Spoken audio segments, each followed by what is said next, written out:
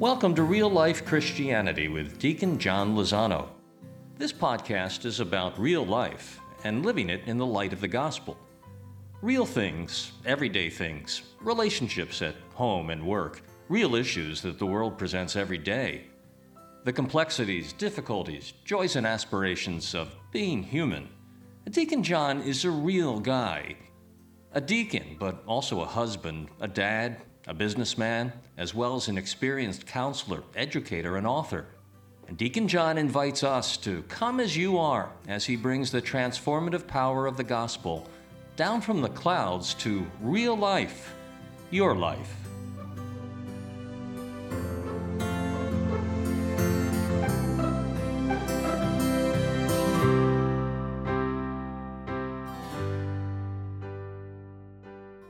The Lord be with you. And with your spirit. A reading from the Holy Gospel according to Mark. The disciples were on the way going to Jerusalem, and Jesus went ahead of them. They were amazed, and those who followed were afraid. Taking the 12 aside again, he began to tell them what was going to happen to him. Behold, we are going up to Jerusalem, and the Son of Man will be handed over to the chief priests and the scribes. They will condemn him to death, hand him over to the Gentiles who will mock him, spit upon him, scourge him, and put him to death. But after 3 days, he will rise. Then James and John, the sons of Zebedee, came to Jesus and said to him, "Teacher, we want you to do for us whatever we ask of you." He replied, "What do you wish me to do for you?" They answered him, "Grant that in your glory we may sit one at your right and the other at your left." Jesus said to them, "You do not know what you are asking. Can you drink of the chalice I will drink, or be baptized with the baptism with which I am baptized?" They said to him, "We can." Jesus said to them, "The chalice that I drink, you will drink. And with the baptism with which I am baptized, you will be baptized. But to sit at my right or at my left is not mine to give. It is for those for whom it has been prepared." When the 10 heard this, they became indignant at James and John, and Jesus summoned them and said to them, "You know that those who are recognized as rulers over the Gentiles lord it over them, and their great ones make their authority over them felt. But it shall not be so among you. Rather, whoever wishes to be great among you will be your servant, and whoever wishes to be first among you will be the slave of all. For the Son of Man did not come to be served, but to serve, and to give his life as a ransom for many." The Gospel of the Lord.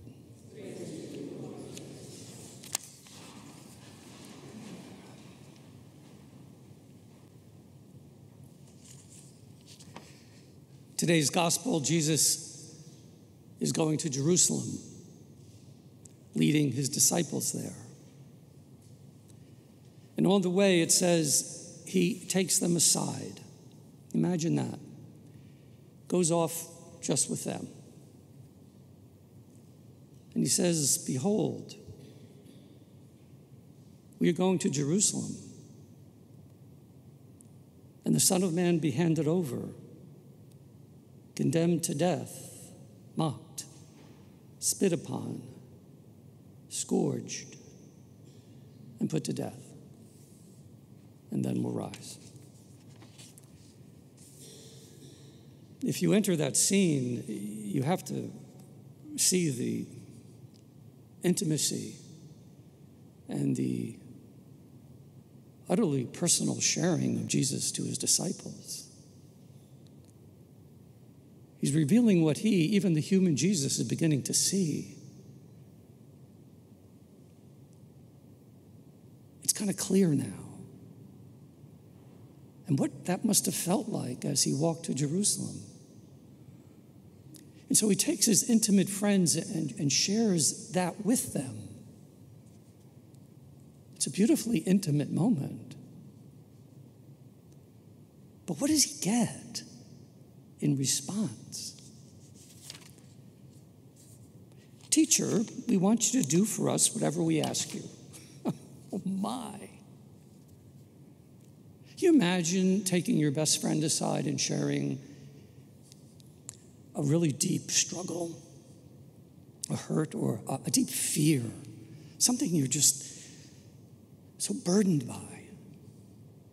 And you take that risk. You enter into an intimate sharing with one you trust, and all they do is talk about themselves. How would you feel? And then we see from the request that they're looking for positions, which reveal this utter misunderstanding of Jesus, of just not getting him. For the greatest is those who serve, and they miss it utterly. And this is kind of towards the end, friends. It's a low point in their discipleship. It's a low point. It was fine when Jesus healed and preached and everyone hung on his words and wanted to touch him, and he multiplied loaves and fed people. Yeah. But Jerusalem? Suffering like that?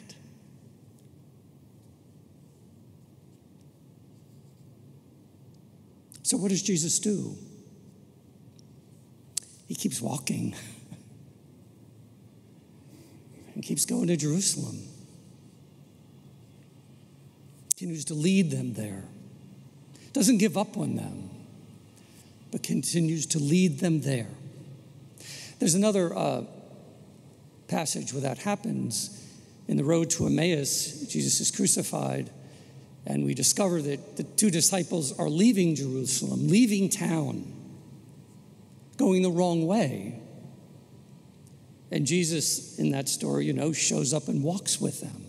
And they don't even know it's him. But he walks with them. Even when they're going in the wrong direction, he walks with them, reveals himself. Then they meet him and go back in the right direction. Back to Jerusalem. You see, friends, Jerusalem is their destiny, and Jerusalem is our destiny, and it involves suffering. Jerusalem is our destiny, and it involves suffering. But he has gone before us, and he walks all the way with us.